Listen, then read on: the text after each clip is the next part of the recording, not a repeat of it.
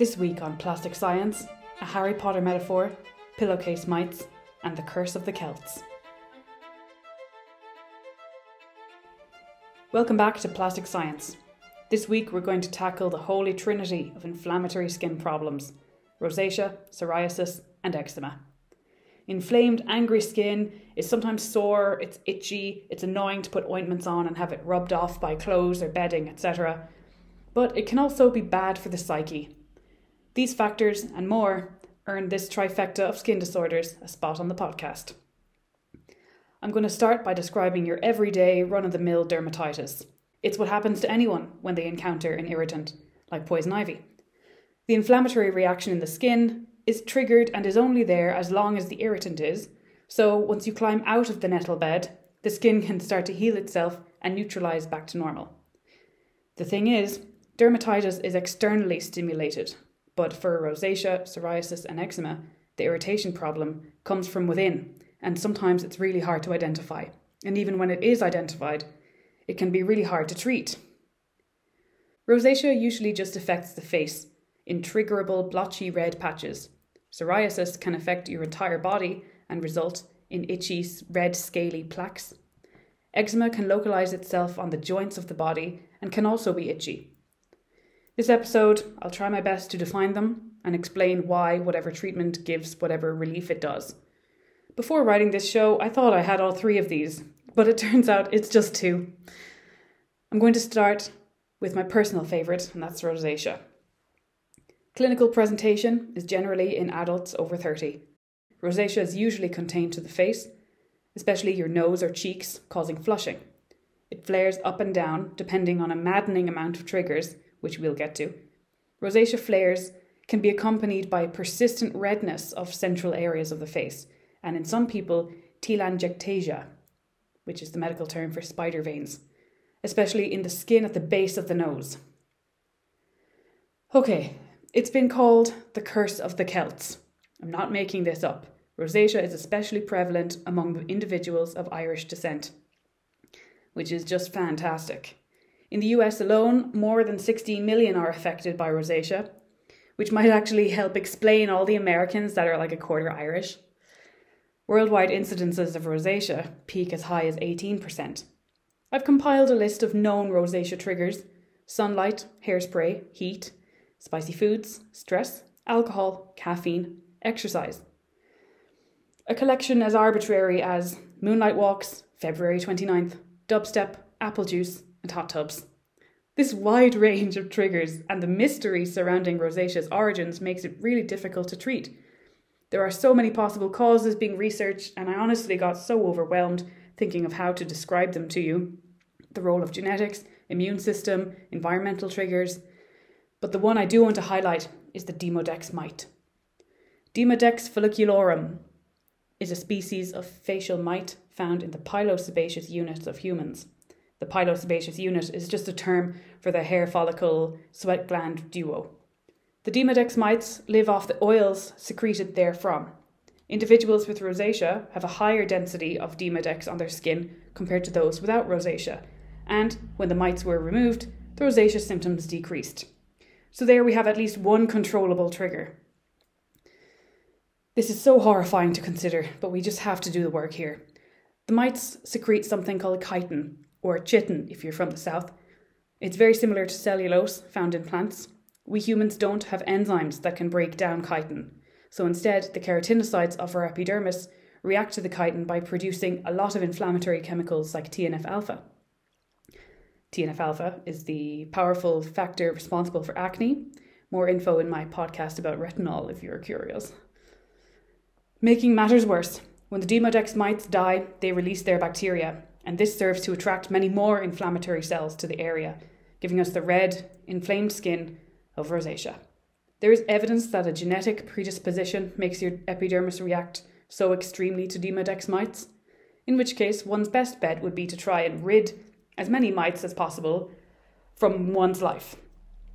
If you've ever had head lice as a child, first, my sympathy. Second, you might recall smelling tea tree oil as whatever poor soul took care of your scalp.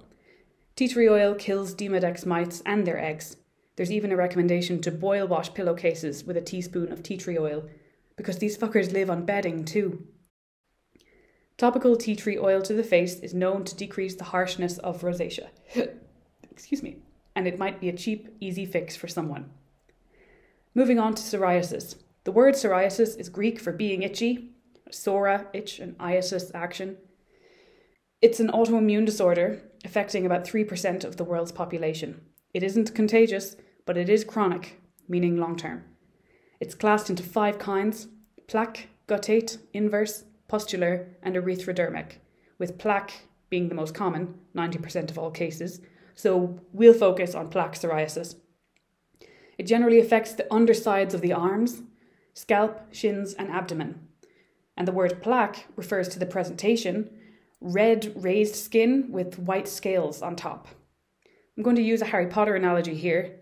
I'm quite happy with it, and here it is. Harry, Ron, Hermione, and Griphook break into Bellatrix Lestrange's vault at Gringotts. Everything looks normal in the vault at first, just a collection of items.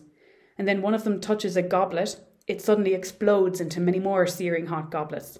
If any item is disturbed in the vault, it bursts into multiple more. That action leads to a big knock-on effect of hot metal items that just multiply and multiply. And that's psoriasis. Skin that looks normal, but when it's damaged in any way, the inflammation is unlimited, out of control, and it causes keratinocytes to multiply more and more. This disease is autoimmune because it's fueled by a faulty immune system. This kind of loss of control of cell division doesn't occur with functional immunity. And so these plaques are raised and flaky because the cells of the epidermis are just multiplying. It usually takes 28 to 30 days to replace out the cells of the skin, but in psoriasis, that's happening on a scale of 3 to 5 days, about 6 times as fast. In terms of triggers, cold weather, beta blockers, as in blood pressure medicine, and ironically enough, anti-inflammatory drugs can trigger psoriasis too. Just like rosacea, there's no real fix or cure. However, some things can be done to try to control it, namely sunshine. Vitamin D and ultraviolet light reduces the severity, and some people even use immunosuppressants to try and tamp down the symptoms. The reason psoriasis is so itchy is because the inflammation is neurogenic inflammation. It's when pro-inflammatory chemicals are released directly from the nerve endings to initiate inflammation. This is very problematic given how many nerve endings are in the skin, pumping in these pro-inflammatory markers. Think of it as the sprinkler system in a building spraying kerosene instead of water. So powerful is this nervous system connection that researchers observed a disappearance of psoriasis plaques when anesthesia was given. The current research says that in the future, we can treat psoriasis with scopolamine and propofol. Scopolamine is used to treat motion sickness, and propofol is a devastatingly powerful anesthetic, the same one that Michael Jackson used to take to fall asleep. So obviously, this isn't a wash your pillowcase with tea tree oil situation. Still though, the research continues to try to help people manage life with this really difficult skin disorder. Lastly today is eczema, also not contagious, also long-term. As with all these skin conditions, there are grades of severity. It's a condition where the skin becomes red, rough, and can sometimes crack open. It's also called atopic dermatitis.